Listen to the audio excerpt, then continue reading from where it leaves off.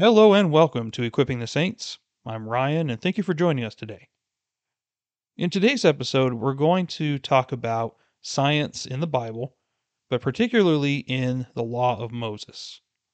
So last time we looked at all the different aspects of science that was explained in the book of Genesis, but we can clearly see other instances of times where God explained science to us in a way that was easy for us to understand in the modern era, but yet was not as understood back then. For example, you're going to see that many of the things that God talked about in the Old Testament regarding scientific fact was because the world of microbiology, for example, was not yet understood. So they didn't understand that there were microorganisms back then, or that there was bacteria or viruses. And so it makes sense when you put it into this context as to why God did certain things and to keep them safe and to keep them healthy. So we're going to look today in the Law of Moses, particularly Leviticus and Deuteronomy, to see where God, being the great scientist who developed science himself, is showing us facts that were way ahead of its time. Not only does this prove that God is ruler over the universe and he is far beyond our understanding, but it also shows that, as usual, the Bible is correct and always has been. So let's start our time today in Leviticus chapter 7. Let's begin in verse 21. The Lord says, "When anyone touches anything unclean, whether human uncleanness, or an unclean animal, or any unclean, detestable thing, and eats of the flesh of the sacrifice of peace offerings which belong to the Lord, that person shall be cut off from his people." So not only is he establishing a law of purity and holiness that honors him, but he's also protecting the Israelites from themselves. Because, as we know, contaminated food is a huge problem. So often when you go to a restaurant, if you were to prepare food with unwashed hands, or you don't have a hairnet on, or the meat's been sitting out too long, then it will develop bacteria or it will develop viruses that will stay on the meat. And then when you ingest it, it will provide food poisoning or some form of illness that no one wants to have. And yet back then they would not have understood it like that because they didn't understand what bacteria and germs were. But God did. And he did it in such a way as to have them comply, but not necessarily explain to them the minute details because it just was not time yet. So we see some sanitary practices here. And if you go a few verses down to verse 23, "Speak to the sons of Israel, saying, You shall not eat any fat from an ox, a sheep, or a goat. Also the fat of an animal which dies, and the fat of an animal torn by beasts may be put to any other use, but you must certainly not eat it.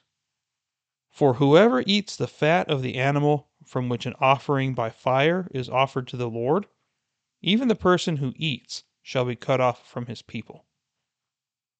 That may seem a little harsh and severe for eating fat, but there's a couple of reasons for that.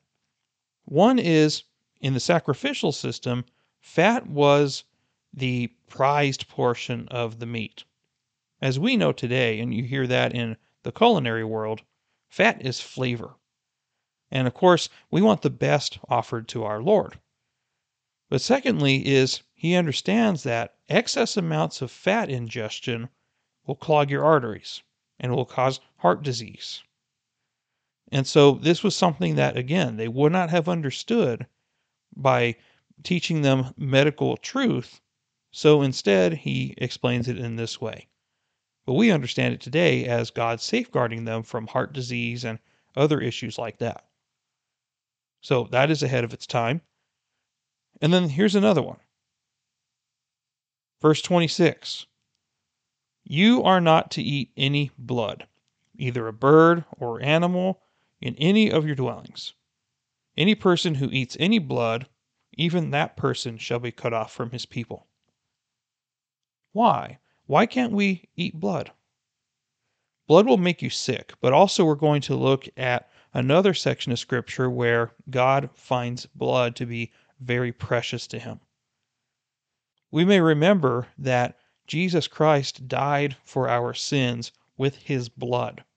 Therefore, there's some significance to blood because God is going to show us here in a minute that blood is the life of the person. This was not completely understood until mid 1800s, maybe even early 1900s, that blood is the life of the person. And in the context of the crucifixion, if Jesus died for the sins of the world in a bloodless manner, then it would not have accomplished anything. Because in the economy of God, blood is life. Therefore, it is unholy in God's eyes for us to eat blood. Not only that, but it's also not good for you. It will not settle well in your stomachs, and it's not healthy. Let's go now to Leviticus chapter 11. Let's begin in verse 9. These you may eat, whatever is in the water, all that have fins and scales, those in the water, in the seas, or in the rivers, you may eat. But whatever is in the seas and in the rivers that does not have fins and scales, among all the teeming life of the water, and among all the living creatures that are in the water, they are detestable things to you, and they shall be abhorrent to you. You may not eat of their flesh, and their carcasses you shall detest. Whatever in the water does not have fins and scales is abhorrent to you. So what's the significance of this scientifically? Well, what he's describing here is a healthy dietary law. Scripture is stating here to avoid any creatures which do not have fins or scales. We know today that usually if they don't have fins or scales, they are typically bottom feeders. And the problem with bottom feeders is that they tend to consume waste and are more likely to carry disease than any other kind of fish. So for this reason, God made it abhorrent to them in order to protect them from disease. Likewise, in verses 13 through 19, I'm not going to read the whole thing, but it talks about birds. It talks about particular kinds of birds that are not to be eaten here. For example, the eagle, the vulture, the falcon, ostrich, owls, hawks. What do they all have in common? Well, they all eat carrion. What is carrion? It is putrefying flesh. They eat rotten flesh. They're scavengers. And the scavengers eat diseased, rotten food. Therefore, they spread disease. They are more likely to make you sick if you were to eat them than any other bird. So, for this reason, God warned them not to eat of them and to consider them completely unclean. Don't even be around them. Why? So that they won't transmit any disease to you. So, this isn't just because God is picky, but He has very real applications and very real scientific reasons for making these laws. And when you put it in this context, it's very fascinating. Let's go now to Leviticus chapter 13. And here we will find a couple of things. The entire chapter 13 is a diagnosis of medical conditions, particularly leprosy. And so this is one of the earliest forms of medical diagnosis that we see in the Bible. And this was performed by the priests of their day. But not only that, but especially if you get to verses 45 and 46, it describes medical quarantine. Read what it says. As for the leper who has the infection, his clothes shall be torn, and the hair of his head shall be uncovered, and he shall cover his mustache and cry, unclean, unclean. He shall remain unclean all the days during which he has the infection. He is unclean. He shall live alone. His dwelling shall be outside the camp. So they didn't understand what this meant, but God instituted these practices again to protect the general population. So he commanded the Israelites to isolate those with contagious diseases until they were cured. That is the basic principle of quarantine. And for those of us who remember the last couple of years when we were in COVID-19, that is very fresh in our minds, and we can understand what it means to have medical quarantine. But God instituted this thousands of years ago to a people that did not understand this. So, this is one of the many things that are in the book of Leviticus where God is describing basic public hygiene in order to protect the general population from disease and whatnot. Likewise, there's a few places in the book of Leviticus where it says that when you need to use the restroom, when you need to relieve yourself, especially if you were going to poop, God commanded the Israelites to do that outside of the camp as well, to dig a hole, do your business, and then cover it up outside the camp. For one, the smell, right? I mean, that's pretty obvious. But also, we know today that feces has a lot of bacteria and a lot of potential for illness transmission. So, again, this is healthy practices of hygiene in the Bible. Let's turn now to Leviticus chapter 15. And look with me at verse 13. Now, when the man with a discharge becomes cleansed from his discharge, then he shall count off for himself 7 days for his cleansing. He shall then wash his clothes and bathe his body in running water, and will become clean. This was something that was not practiced very often in the ancient world. When dealing with disease, God is telling them to wash with running water. So for centuries, people had naively been washing themselves in standing water.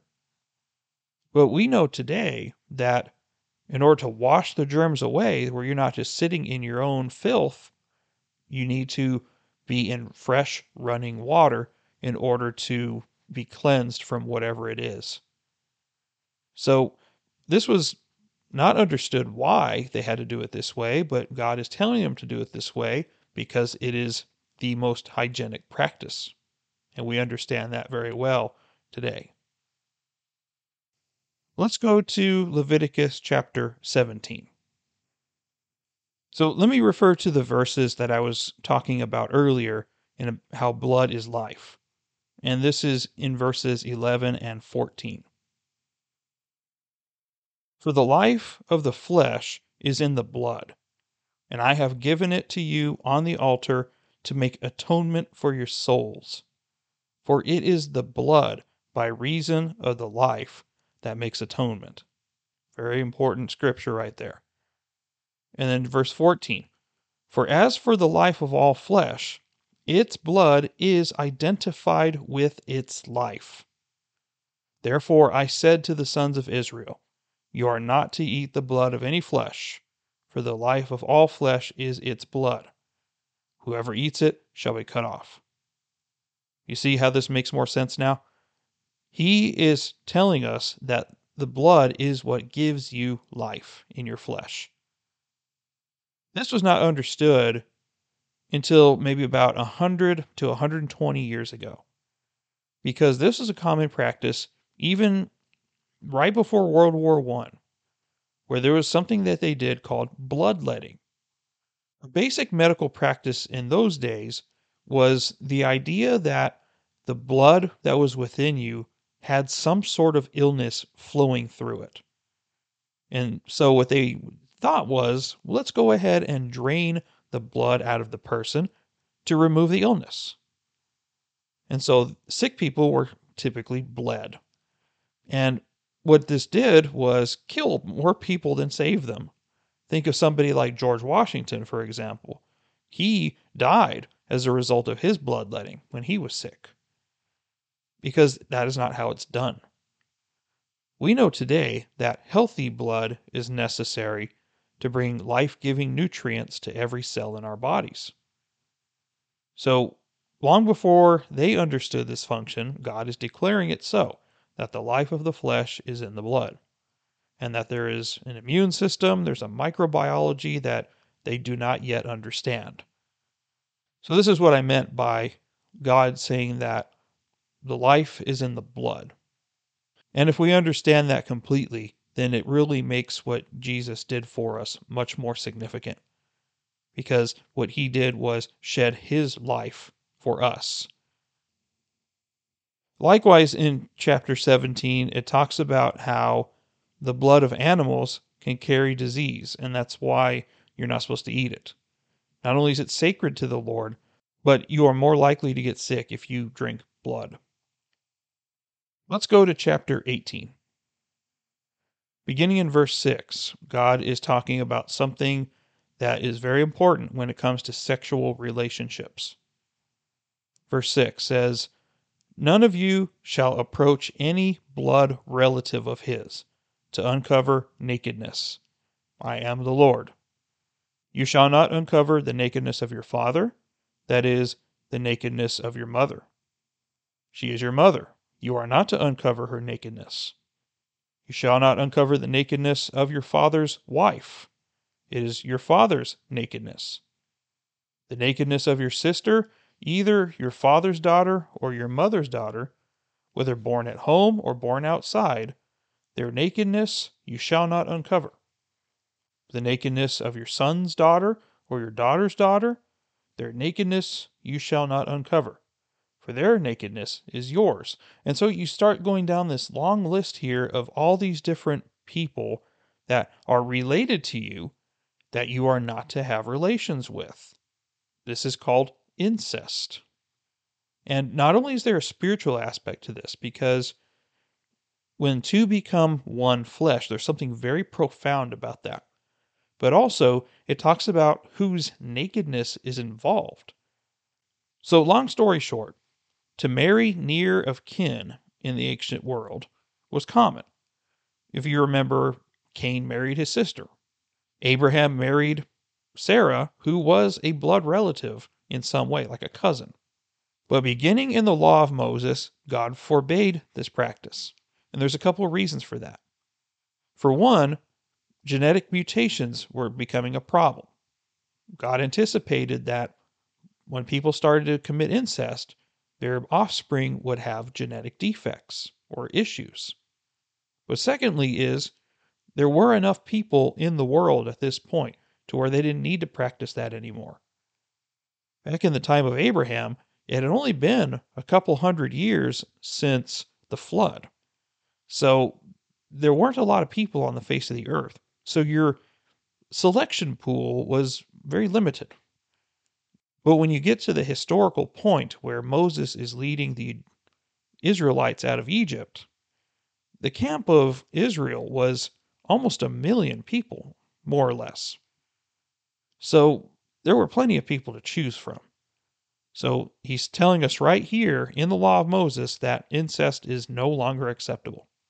Today, we understand that the risk of passing on genetic abnormalities to your children is much greater if you marry a close relative, because relatives are more likely to carry the same defective gene. So, for this reason, it is unacceptable to commit incest of any kind. And from a spiritual aspect, it's also incorrect to think that because it's a huge fantasy right now in the world of adult entertainment where you seek after the forbidden fruit, which is the stepmom or the handsome stepdad. And this is disgusting. Even though they're not blood related to you, they belong to someone else.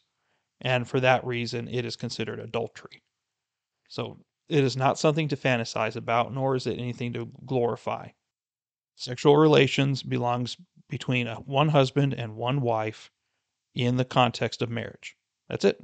There is no other standard that the Bible talks about besides that. Chapter 18 also describes how homosexuality is wrong and it is sinful. Verse 22, you shall not lie with a male as one lies with a female. It is an abomination. Also, you shall not have intercourse with any animal, to be defiled with it, nor shall any woman stand before an animal to mate with it. It is a perversion. Now, Romans chapter 1 seems to imply something about this as well. Paul is very clear in some of his writings that homosexuals will not inherit the kingdom of God, as well as many other people. So homosexuals are not in a category of their own, let's be clear. But there is something that he says about it where men having intercourse with men, creating in themselves the due penalty of their error. So what I've believed, as well as many other theologians, is what that's saying there is there were natural consequences that come from homosexuality. So I believe that all of these sexually transmitted diseases that are in existence today have one source, and that's homosexuality, as well as bestiality. So these two things are talked about in the law of Moses as being a perversion. They are not to be practiced at all. And it's for this reason. Not only in the context of God's structure of marriage, but also humans are supposed to mate with humans. You're not supposed to lust after an animal. You are not an animal yourself. And so why would you go down to that level? So it's very important we understand this, that not only is there a moral reason, but there's also a physiological reason too, to protect you from disease and things like that. Moving away from that topic, let's go to chapter 19. If you go to verse 19, the Lord says this, you are to keep my statutes. You shall not breed together two kinds of your cattle. You shall not sow your field with two kinds of seed, nor wear a garment upon you of two kinds of material mixed together. Now, I'm not going to focus so much on the clothing or the cattle, but genetic mixing is indeed a problem, and God is addressing it here thousands of years ago. The Bible is warning us against mixing seeds, and this will likely result in either an inferior crop or a dangerous crop, one that is not going to be beneficial to us. So there is growing evidence that unnatural crops are harmful to you. Or in today's world, with all the genetic engineering going on, they don't create as healthy of food as they used to. And for the sake of making them large or making them resistant to insects or helping them last longer on the shelf, we've taken away from the healthiness of food and have perverted it for the sake of greed and money. So this is why God is telling the Israelites not to mix seeds. Yeah, they didn't do genetic engineering back then, but he's teaching them early on that you should not be doing that because you will have something worse than what you want. So he's giving them good advice of agricultural truth in the Old Testament. Let's go to Leviticus chapter 23.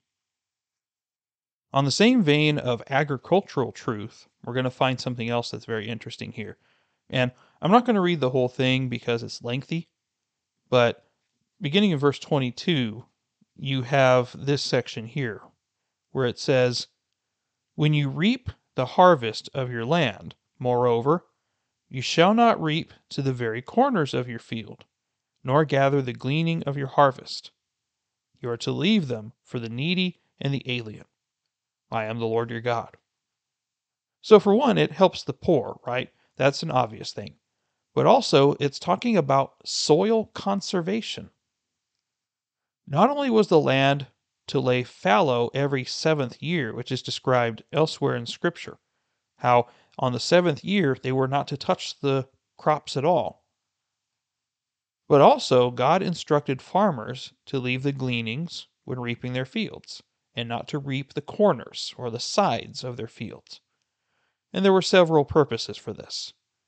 For one, vital soil minerals would be maintained in the area. They either would not be depleted or they wouldn't be carried off by water or by wind. The hedgerow would limit wind erosion, so your soil won't blow away over time because of wind. And like we established, the poor get to eat the gleanings. And this would be an excellent way to solve issues of hunger and poverty. Because think about it like this: the current estimates are that approximately 4 billion metric tons of soil are lost from United States croplands every year. That's a lot of soil that is being wasted because we are not following God's original law. Much of this soil depletion in the U.S. could be avoided if we followed God's commands. So there's a reason why God does say these things, not just for the people of Israel, but for us as well. He, being the creator of all things, is telling us how to interact with his environment. So certainly we need to be paying attention.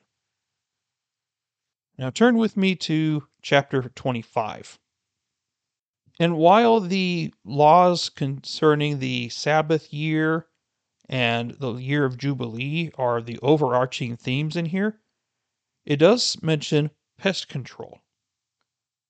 Farmers are still plagued with insects today, right? That's pretty common.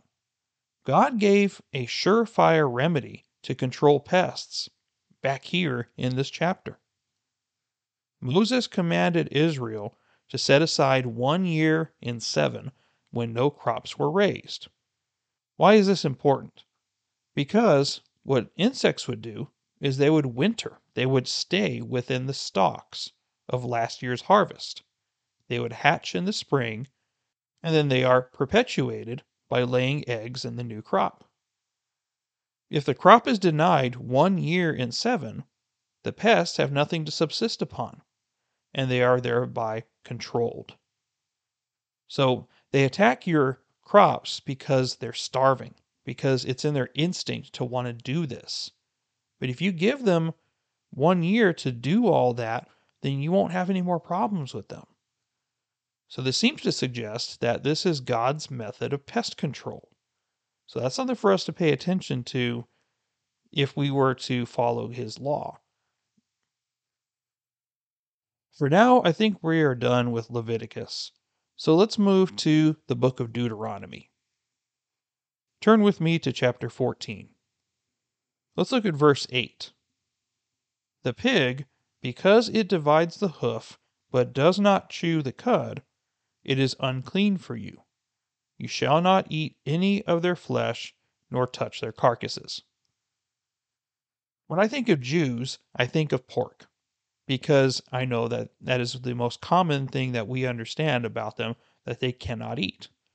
Same with Muslims as well. They can't eat pork. What I find interesting about this is there's a reason why God did not allow them to enjoy things like sausage and bacon, which to us seems like a crime today. But the reason why is because it had to be cooked a certain way to be safe to eat. And we understand that today through modern science. Pork has a parasite within it called trichinosis. And this is an infection of parasites that occurs from undercooked pork.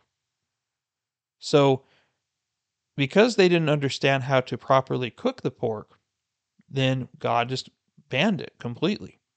But when you come to the time where Jesus enters into the world, he declares all things to be clean at that point.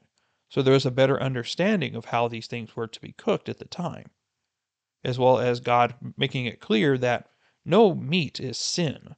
There's just a reason why he forbade them to do it in the Old Testament to protect them, much like he did with everything else. So he told them to avoid swine because if you don't cook it properly, you will be exposing yourself to dangerous parasites. And nobody wants that. Go back with me to chapter 10 of Deuteronomy. Look at verse 14. Behold, to the Lord your God belong heaven and the highest heavens, the earth and all that is in it. So when it talks about heaven and the highest heavens, this is kind of confusing at a surface level. So when they talked about heaven, they're talking about the sky. That's what they would call heaven back then. There is a real place called heaven that we go to when we're saved at the end of our life. But when it talks about heaven in the Old Testament, it's talking about the sky. But then it talks about the heaven of heavens, which is talking about outer space. And then it talks also about the third heaven, which is later on in Scripture, but we'll get to that later. So long before we sent telescopes into space, they are declaring that there is something outside of this planet. And so that is very interesting to think about. But secondly, is how the heavens that they described consisted of our immediate atmosphere, and then the heaven of heavens was everything outside of it, which was the vast reaches of outer space. And then, of course, the third heaven indicating God's holy abode, which is where his throne is located. Now, again, this is not a physical location, this is a spiritual thing. So let's not get confused with that. And lastly, let's look at Deuteronomy chapter 23. Look with me at verses 12 and 13. You shall also have a place outside the camp, and go out there. And you shall have a spade among your tools, and it shall be when you sit down outside, you shall dig with it, and shall turn to cover up your excrement. Since the Lord your God walks in the midst of your camp to deliver you and to defeat your enemies before you, therefore your camp must be holy, and he must not see anything indecent among you, or he will turn away from you. So this is what I was talking about how the sanitation industry was birthed through God. So he commanded the people to go to the restroom outside the camp. They were to dig a hole or a latrine and cover up their waste. They continued to do it this way until World War I. You're talking about 100 years ago, people were still not isolating human waste. And yet, God described it like this over 3,000 years ago. So there's something very important to understand that God is sovereign over all his creation, yes, but he is also all wise, well beyond our understanding. And so I love how the Bible talks about these things as at a superficial level, it just looks like a bunch of laws, but there's practical, real reasons why these things have to happen. And in our modern era, we understand it better than they ever would. And so I find it very interesting how God is making yet another way to show that he is true, to show that he is evident within his creation. And so this should just leave us in awe and wonder and have talking points with people who are skeptical of what the Bible says. The Bible has never been wrong. And the more that time goes on, the more it's going to be found to be right. From what we found in recent archaeology as well as scientific discovery, the Bible continues to be supreme, and it always will. And that, my friends, is science in the law of Moses. So next time we're going to look at science in the book of Job and in the Psalms. And we're going to see a lot of fascinating stuff in there. Until then, thank you for listening. I'm Ryan, and we'll see you next time. Take care, and God bless you.